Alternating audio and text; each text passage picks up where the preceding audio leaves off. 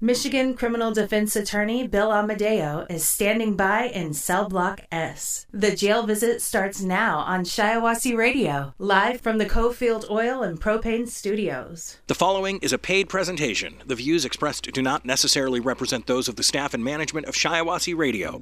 I am Bill Amadeo from McManus and Amadeo and Grable Associates and the Shiawassee 6 Super Bowl Sunday. Oh my god. Man, it's so weird. Because the Eagles are in the Super Bowl. And as a child growing up in Atlantic City, which was 60 miles from the old vet, that is something you just wouldn't say, right? Just wouldn't. Live audience agrees. And I'm pumped up about the Eagles being in the Super Bowl. And I'm going to tell a couple stories about my Uncle Sam Aioli and Scott Zolber, good friend of mine. Both of them amazing people who are not here anymore. Both diehard Eagle fans. And hopefully won't get emotional on this one. It's a tough one because you know you're exhausted and you're bringing up memories of loved ones. And the Super Bowl is a very important thing because even as a child in Ducktown, with those only few channels we got, the Super Bowl, everything shut down for, right? And you know, you've come to this point in your career, and I know I wouldn't be here without my Uncle Sam, but I was offered tickets and free flights to the game. Scott Grable offered to take me to Vegas and pay for everything, and Vegas during the Super Bowl sounds like a really cool thing. Could have went to Vegas, could have went to the game, but I got a trial on Thursday. I got hearings all week. And my Uncle Sam would appreciate that. Because if it wasn't for this career, I wouldn't have the options or ability to go to events like that. So I owe the legal profession something. And one thing Uncle Sam taught me, we'll talk about the Super Bowl memories in a minute. He always said to me, Christmas Day, New Year's Day, Thanksgiving Day, go into the office. Nobody else is going to be working. It's a chance for you to get ahead. It's a chance for you to flex that muscle. And if somebody is bigger, stronger, and faster than you, you charge in their ass. He was a tough guy. And he was in Philly. He used to pick me up from the ghetto to spend time with his family, and it was really amazing father figure. And he taught me that. And I've lived that. And I'm proud to say I was in the office at 5:45 this morning. And I went to the gym already. And I'm going to do some more work. Because my clients depend upon that. And I was never going to be the type of person that I made it to a certain level in life. And I'm just going to chill and coast. No. Always going to play like you're in trouble. Like you're broke. Like your life depends on it. Like you're on academic probation. We'll talk about that. So sports was always this huge aspect of my life. And Uncle Sam was a role model. And he went to Super Bowl 15, which was in New Orleans. And that was the first time the Eagles made it to the Super Bowl. And I still remember pictures of him dancing in New Orleans, and he got me a program. I'm a little tiny kid. And the Raiders literally kicked our ass 27-10. And he told me when Ron Jaworski came out, you could see the white in his face. He was terrified. And he said something. He's like, you know, you could throw a football, you could read a defense, you could do this, you could do that. Whether it's the biggest stage or the smallest stage, if you're good, you're good. Don't ever forget that. Don't be intimidated by your surroundings. And Joel's was intimidated that day. And Jim Plunkett and the Raiders were not. And they handed our ass to us. The first Super Bowl memory I have, really, I don't remember that one too well. The next year was Super Bowl 16. And that was the Bengals and the 49ers. And it was Joe Montana's first Super Bowl. And I remember rooting for the Bengals and being into it. And I'm starting to really understand the game a little bit and calling Uncle Sam at halftime and talking about the game. And that's my first real sports memory, you know? And I've always been fond of the Bengals because of that. First game I went to, Uncle Sam took me, was September 21st, 1986. I still have the ticket stubs. Broncos at the Eagles. A young John Elway and the Denver Broncos destroyed the Eagles. And this was Randall Cunningham's rookie year. And here's what was going on. I'll never forget this, because the Eagle fans, and you know, Eagle fans, you think I'm over the top, but you got to meet some real Eagle fans, man. There's a reason there's undercover security at Eagle games, and they used to have their own jail at the Old Vet. In '86, what Buddy Ryan would do is he would have, at the beginning of the season, Ron Jaworski would be the QB on first and second down, and Randall Cunningham would come in on third down. Randall was a sick athlete, and he just wasn't with it at this point, and the Eagles were such a bad team back then. And Eagle fans are eternally loyal to their team, but they suffered through some horrible years. And to be where they are today, it really says how that franchise turned the corner. We'll get there. February 6, 2005 was Super Bowl 39. And that was a really difficult time in my life. And I'll talk about Uncle Sam and Scott Zolber on this one. The Eagles lose to the New England Patriots. They played hard, but they lost. And Andy Reid, ironically, who was the coach of the Eagles back then, he did not have them do a hurry-up drill down 2 scores. And Hank Baskett makes this catch, and the Eagles cover the spread, but they don't win the game. And we were so close that year. And it felt like the Eagles were never going to win the Super Bowl. And I'm talking to Scott Zolber, who was one of my best friends from high school, and Scott became a successful bankruptcy lawyer. And we're talking about the game, how we think we can win, and the Patriots are the favorites. And I remember talking to Uncle Sam. We had this heart-to-heart, because that was my second term at Cooley. And my first term at Cooley, I am not embarrassed to say, I was on academic probation. Despite all the successes, I was completely on academic probation. And I am terrified. I'm going to fail out of law school and go back to Jersey. And I don't even have my seniority number as a bartender right now. And the game took your mind off it. And it was really tough because I was studying so hard at Cooley. And these are some of the reasons I can't stand people like Norman Fell, who told me to just quit and throw in the towel. My dyslexia was so bad back then, and we didn't know about that. MyBrainTrainer.com changed everything for me, and that's a story for another time. It was a way to combat dyslexia. And I wrote these essays that were really strong, but you couldn't read my handwriting because I have this version of dyslexia called dysgraphia where you can't read my handwriting. So people like Norman Fell just gave me bad grades, despite having really good multiple choice. And I don't realize how bad the dyslexia is at this point, and I gotta overcome it. And I'm scared to death. I'm gonna be in financial aid debt. I'm gonna be a failure for law school. And Uncle Sam really told me off the ledge before the game and during halftime of the game. And the Eagles almost won. And it was kind of a sign of hope, you know? It was a sign of hope because even though they didn't win that day, the fact that they were there, and it was like symbolic, because I'm in law school, I'm there. Bill Amadeo being in law school already proved so many people wrong. As crazy that sounds today, you know, it just wasn't supposed to be for the people that wrote that script in South Jersey. And there's so many things I've been thinking about lately. But that Eagle game, it was something special. February 4th, 2018 is a really deep day for me. That was Super Bowl 52. That was the day the Eagles beat the Patriots and won their first Super Bowl, 41-33. In what was an incredible shootout. And we did it.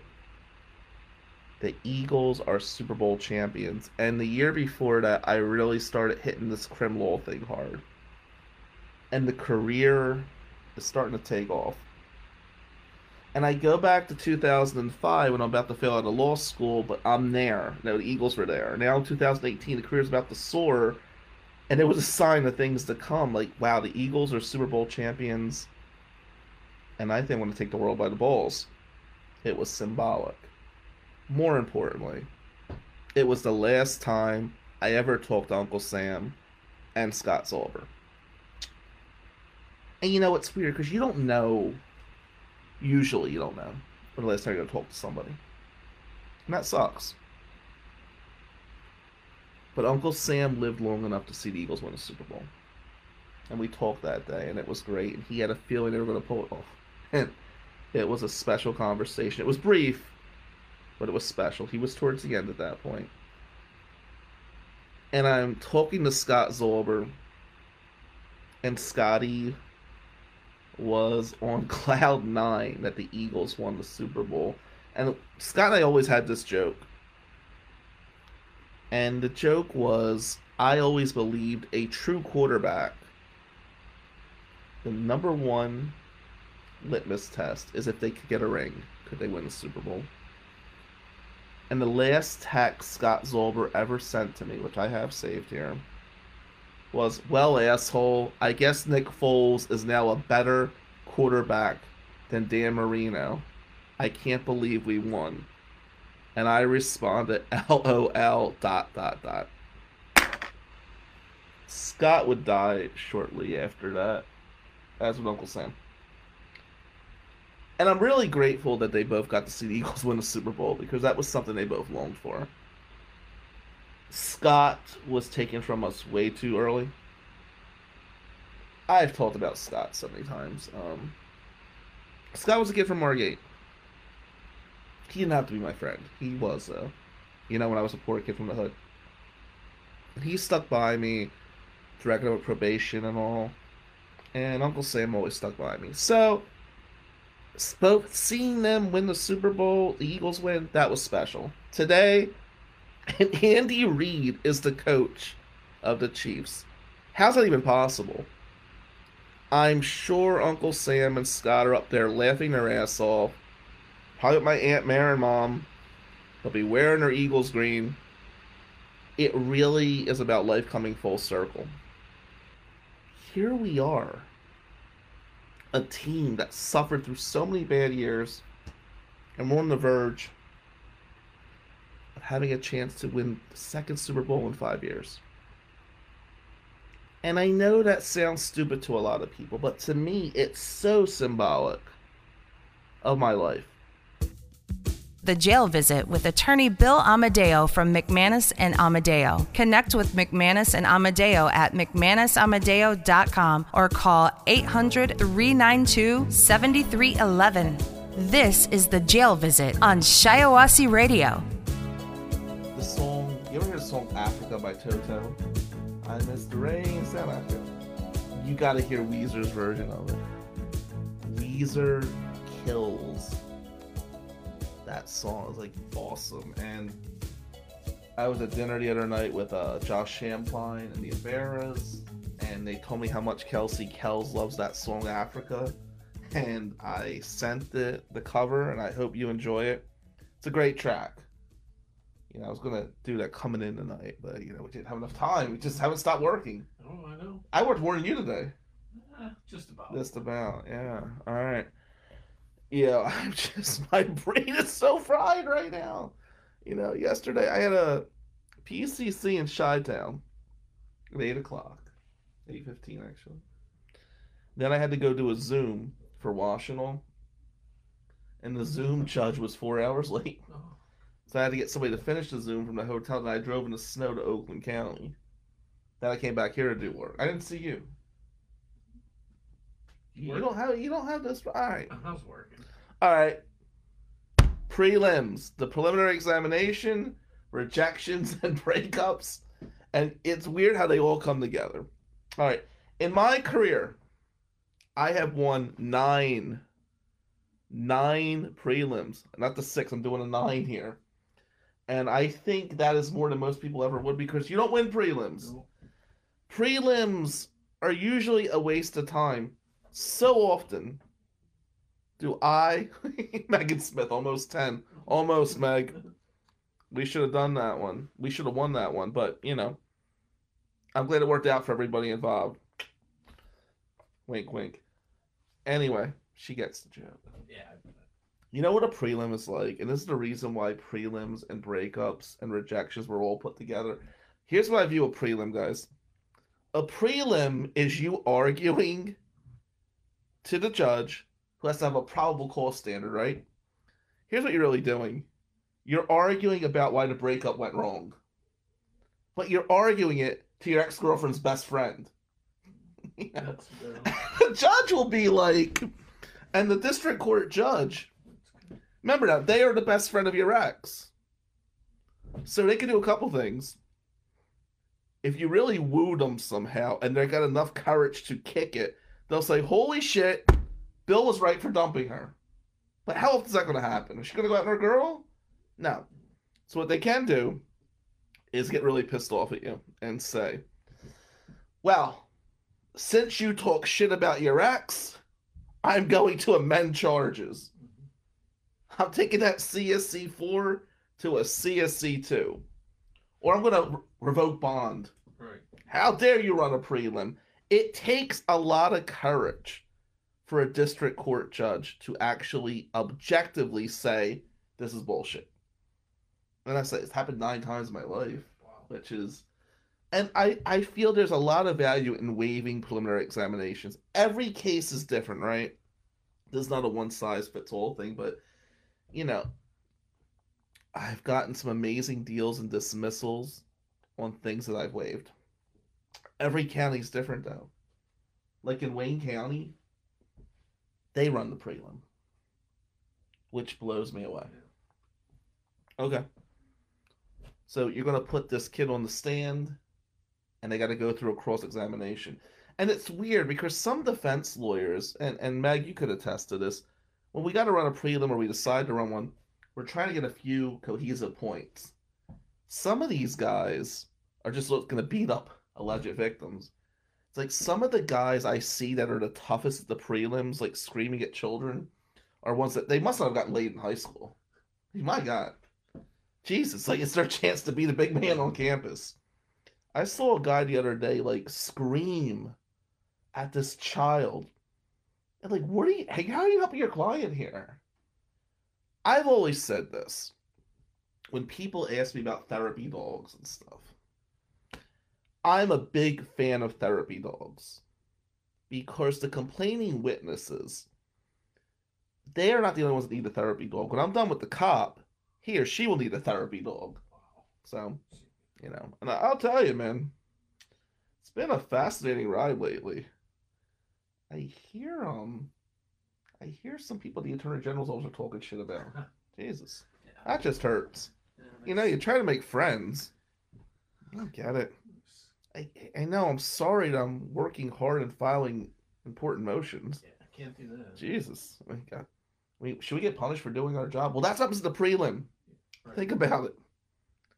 Think of it like this, young lawyers. The prelim is you screaming at your ex's best friend why the relationship went sour. They're probably going to take their best friend's side. Doesn't really, that's where we're at. Which leads me to rejections and breakups. I gotta tell you, oh God, I gotta be careful here, right? Well, A little bit, because we're not gonna name names, no. but we're going to talk about circumstances. And again, I got to the gym at the ass crack of dawn. I have not stopped working. The live audience has not stopped working.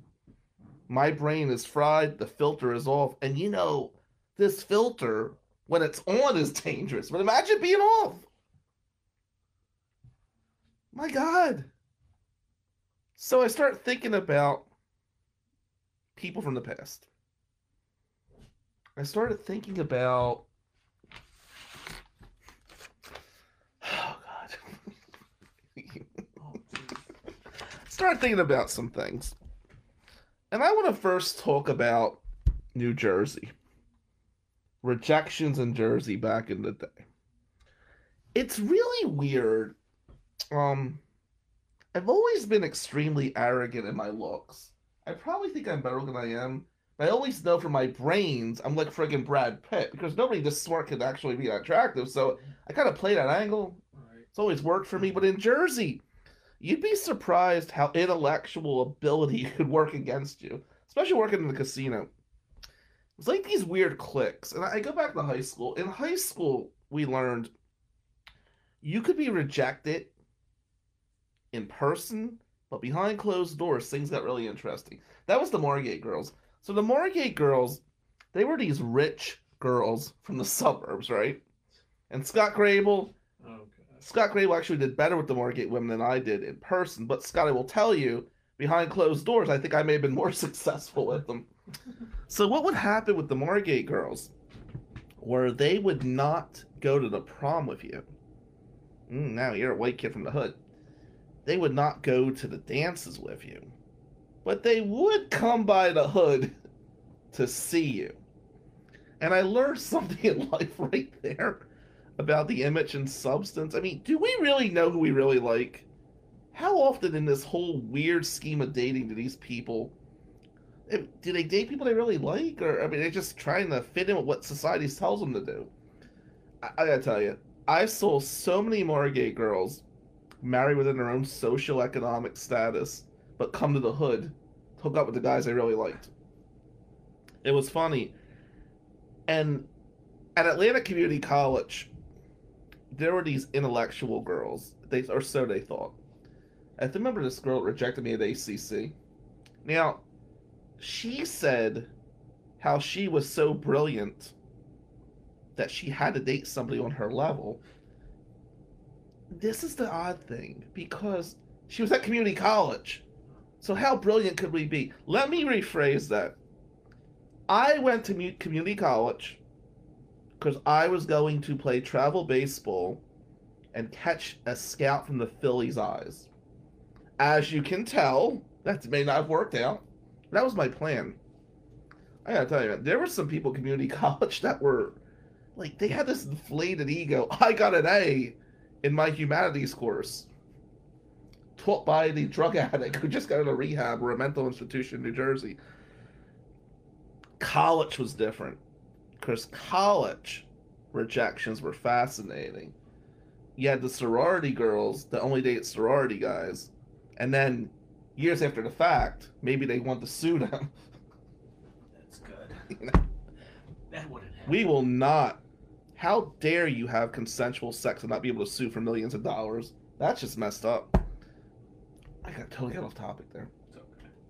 The casino rejections were fascinating. These were the cocktail... I know, Meg. I know. Megan Smith says too soon. And she's like... She's smart. Casino rejections were interesting. I date a lot of cocktail waitresses. But, there were some that really thought they were God's gift to the world. Here's what I could say. Rejections in my youth, I am so grateful. Because some of those girls I like, holy shit. Look at their Facebook photos today. I mean, their beauty and intellect is rivaling each other, and they were pretty dumb back then. You know? I digress. I will say this, though. Once I won my first capital case and started making a lot of money, I became a lot more attractive to people that rejected me in my youth. So, what was that song by Bowling for Soup? This one goes out to my good friends, especially the ones before the Grammy nomination in 2003. Oh my god. Guys, listen, I was always weird.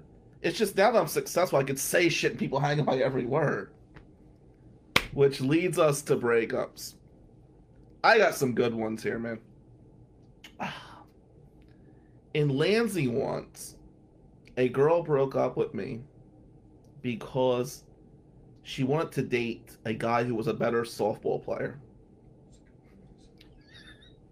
I gotta tell you, Lansing softball.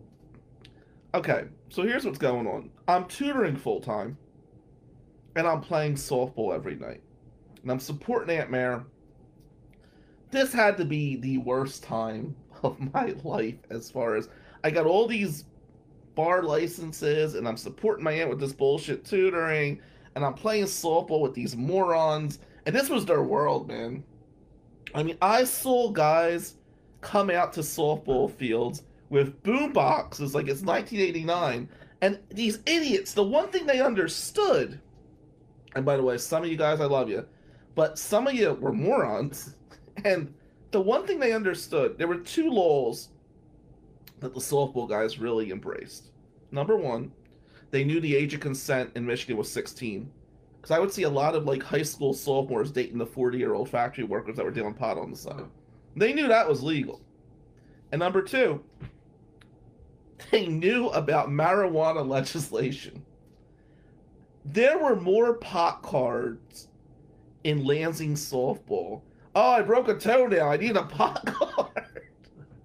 And there was this girl I was dating at a horrible time in my life.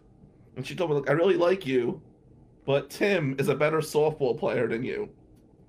He led the league in home runs. And I was like, holy shit. So he was keeping stats out there. My favorite breakup, though, there was a girl in law school. I was crazy about this girl. And I know she's probably tuned in under somebody else's name right now. Yeah. I had this dream, and like in law school, you kind of kept your private life private. Yeah, well, it worked well, but she was it. I was just into her, man. I was head over heels, if you would. At least you thought. And she goes to her externship out of state. And she kept saying to me, well, look, B, I'm going to my externship. And I realized what this meant now. Like, she was going to find a rich older guy at the externship. And there was a guy who was like 25, 30 years older than her. She broke up the marriage. She ended up with him. And that was the one that said, he's my Manhattan sure thing, but you're my Atlantic City crapshoot. And that breakup was fascinating. Because her husband today, who was that old guy, that was the blue pill commentary, right? So, instead of just saying, okay, I bought your girl, he tried to screw me up with the New Jersey Board of Bar Examiners. And I will tell you, that did not go well with my crazy family. You didn't know, may Mary Lee Neary and Gloria Neary rest in peace, but I will tell you something. My family, God, do I love them. But if you think I'm a little off kilter at times, you didn't meet the women that raised me. They weren't really the most reasonable people, and my ex's boyfriend at the time and future husband learned that they were serious when they made certain comments on the phone. And so that breakup, that was interesting. Another breakup we had, which was really cool, was my last year in Atlantic City. And I'm going off to law school. And I'm seeing this girl. Nobody really knows about it. Because in the casino industry, when you're seeing somebody else knows about it, their goal is to cease and destroy. And it was like high school on steroids. Tropicana, I will tell you this as a bartender, I learned more behind the bar than I ever learned studying for the bar. Trust me on this one. And this girl had a really interesting life. She told me she was married, but they were separated. I took her to her word. Sure, okay, whatever. Hey, you're separated. I understand. Things happen. We're seeing each other. And I had this condo across from Tropicana. Little tiny condo. And it was a gated community. You had to have a code to get in, which really didn't work well for me this night. So it turns out her husband and her were not separated. And he wanted to discuss my relationship with her. So I hear this pound on the glass. And he was hitting his gun against the glass. I'm like, And I'm like, well, I gotta tell you, when a guy brings a gun up to your condo and you are unarmed, this is not good. And I figured, well, I'm not going to call the police. And you kind of like you put the volume on the TV real loud, hoping he just goes away, but that wasn't going to happen either. So he's calling my cell phone, and he basically says to me, if you don't let me in, I'm just going to shoot the door open. At that point, I'm going to let you in. Because I'm thinking to myself, I'm going to at least try to talk my way out of this shit, right? This is not good. Kids at home, if you never had a gun put to your head, don't try it. It's not a good time. And while I enjoyed my time with her here and there, I really thought maybe time to break up at this point, right? Yeah. So he puts this gun to my ear, and it was really a weird thing. Like, he puts on, like, MTV, and he's kind of, like, dancing as this gun's going. I'm like, oh my god, am I going to end like this? Because I was hooking up with some girl who lied about being married, while this guy's dancing to MTV in my condo, and I'm like 3 weeks from law school. This is not a good made-for-lifetime movie, right? Okay. Like, how do I get out of this shit? So the first thing he wants is for me never to see her again. Okay. All right, can we agree? What can I do to put you in this car today? If we break up right now, I'll call her and say we're done. Will you take that gun out of my face? He wanted a little more. He wanted reassurance that she wasn't seeing anybody else. Now, this is where psychology comes into play. Number one, I really assumed she was separated. Because when I started talking to her, I knew there were at least two other guys she was talking to at the same time. So she wasn't just hooking up with me. She was playing the field in the Tropicana bartender seniority list. I had the lowest seniority number, which meant I was the youngest of the crew. Bad for seniority, but good for attracting the opposite sex at the time. I don't know what to tell him. She's loyal to you, man. This went on for a couple hours. I mean, the dude, he's sweating. He's got the gun in my face. He's dancing to MTV. I am like shitting myself right now. And I end up chatting with him and talking to him and convincing him how they really have something special they need to work on. And I believe in you, and I didn't understand the ramifications of the situation. You got to be careful in that situation. You can't just come over the top, right? Look, dude, she's a crazy liar. She told me you were separated. It's not me. No. He's in love with her so much to the point that he's willing to risk life in prison. And you're sitting there with this gun in your face. Oh, God, dude. So, after he left, we shook hands. I gave him a Gatorade, which I always remember that.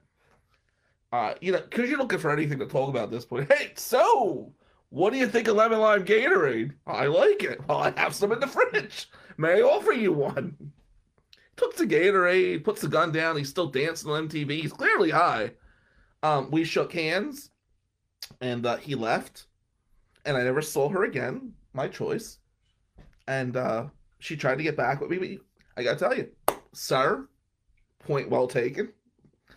That was the most interesting breakup in Atlantic City. Dude, I mean...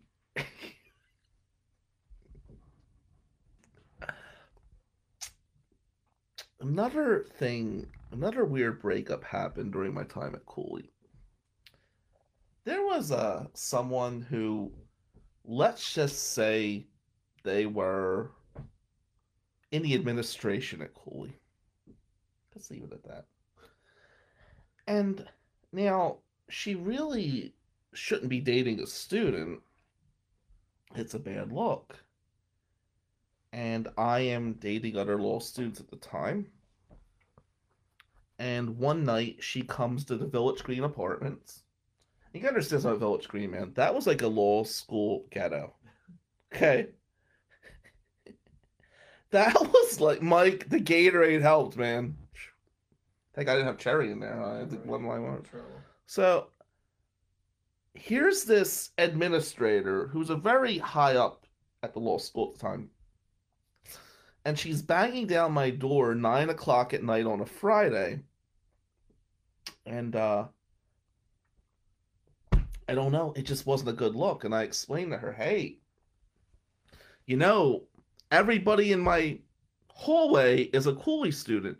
Do you think you should be at my apartment right now? And she told me, and these were words to live by. You little son of a bitch. I'm a woman first. Don't you ever forget that. Okay. I figured with this one, like, you know, and when you break up with somebody who's crazy, let me help you out here. You gotta make it their idea. Obviously, the gun to the head, well, it was his idea, and I co-signed on that one. But when somebody like that comes in your world, and you engage with them, you've gotta make it their idea. I'd really love to be with you, but I understand I'm not good enough for you. I mean, I think I'm good enough for anybody. But I mean, you know, in those situations, I don't have these issues anymore, obviously, but, you know, I mean, Kara overlooked a lot of shit. You know, I mean, she's clearly the stable one in our relationship. Obviously. Oh, man. I hope Max gets Kara's level of reasonableness. You know, I hope he gets my work ethic and her looks and, like, demeanor, because that'd be good. Yeah. Because, I mean, we don't need 2 Bill Amadeus right now. But yeah, you got to make it their idea. And that leads me to one more breakup.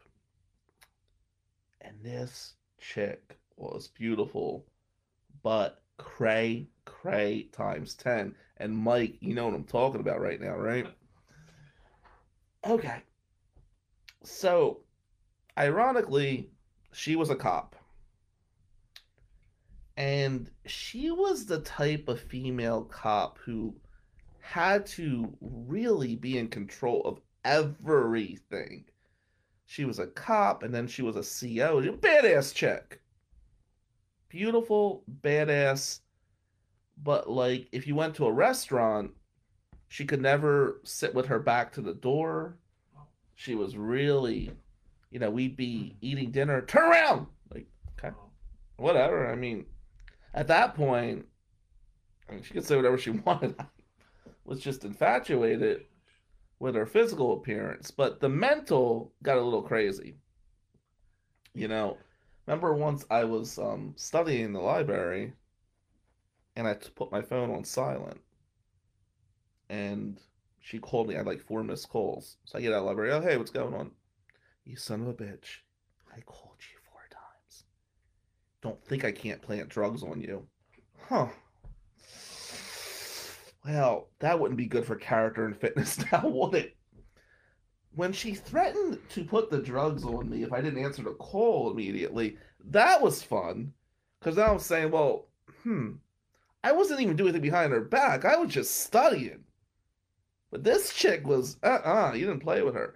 So now at this point, this is when the Medicine Man comes out and the flag is Russian red circa 1985 and it's waving in the air. Hey, B, you gotta get the hell out of here, right? And of course, she's so pretty, you overlooked it for a little while. Then you're doing this balancing test. It's the risk-utility test of socialization.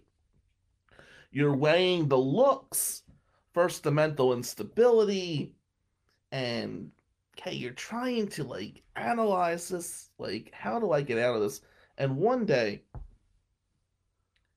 you realize the only way I'm going to escape this nut before I leave the area would be that she has to become interested in somebody else. So what do? Well, you pick somebody for her to go with. You don't tell him, you don't tell her. So there was this one guy, went to law school with him. Didn't really like him. Didn't like this guy. He was an asshole. And he was cocky as hell. I get any woman, I could do this, I could do that. He really wasn't all that talented or attractive, but he thought he was. And I said to him one day, hey, let me show you a picture of the girl I'm dating. And I said, what do you think of her, huh? He goes, oh, wow, she's beautiful. I'm like, she is. She really is. Actually, I'm meeting her. Why don't you join us? He joins us. So at this dinner with these two narcissistic people, I mean, this is a crazy, beautiful woman with a badge and gun, and this guy thinks he's going to light the world on fire, which, by the way, he certainly is lighting the world on fire if trying to get a little bit of quarter point of work is doing such. And I am setting this thing in motion. I'm buying them drinks. I don't have pot to piss in back then, but I'm going to invest in this night because I got to tell you, I got to get rid of her. I need to make her somebody else's problem. So I'm sitting there at this dinner with this guy I can't stand and this girl I'm trying to get rid of. I'm like, you know, you're one of the few people I think is going to be a better litigator than me. Because, well, thank you for noticing. I said to her, he is amazing. And I got to tell you, I was insecure to even put you together. I said, because I'm a pretty confident guy, but he's clearly the better looking, more talented guy here.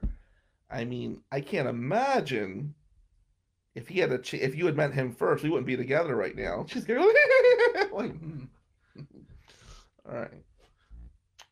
Wasn't long after that she decided, and I'm dissing myself, right? I'm doing stuff like weird stuff.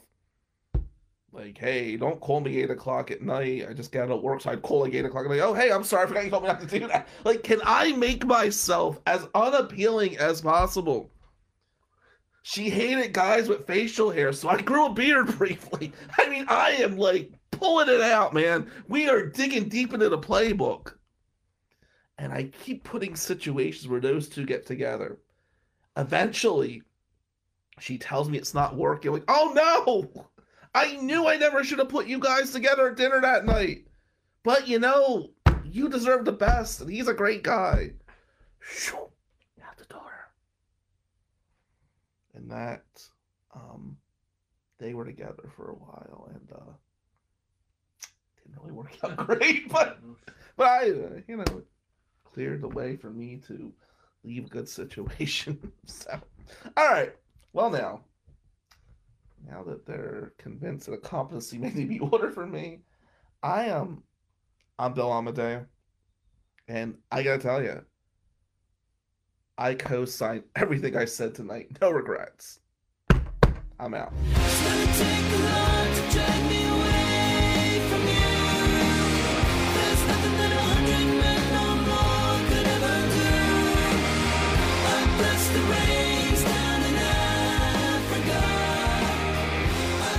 The proceeding was a paid presentation by McManus and Amadeo PLLC. Listeners of this program should contact their attorney to obtain advice with respect to any particular legal matter. No listener should act or refrain from acting on the basis of information within this program without first seeking legal advice from counsel in the relevant jurisdiction. Only your individual attorney can provide assurances that the information and your interpretation of it is applicable or appropriate to your particular situation. Listening to this program using any associated website or related links or resources does not create an attorney-client relationship between the listener and host, contributors, or contributing law firms. All liability with respect to actions taken or not taken based on the contents of this program are hereby expressly disclaimed. You and your loved ones deserve a criminal defense firm that believes that your life and freedom are worth fighting for. Matt McManus, Bill Amadeo, and the McManus and Amadeo team of attorneys, investigators, and case managers will take the lead with a vast knowledge and legal experience across the state of Michigan to get the best possible result for you. Learn more at McManusAmadeo.com. Schedule a free consultation 24/7 by calling 800-392-7311.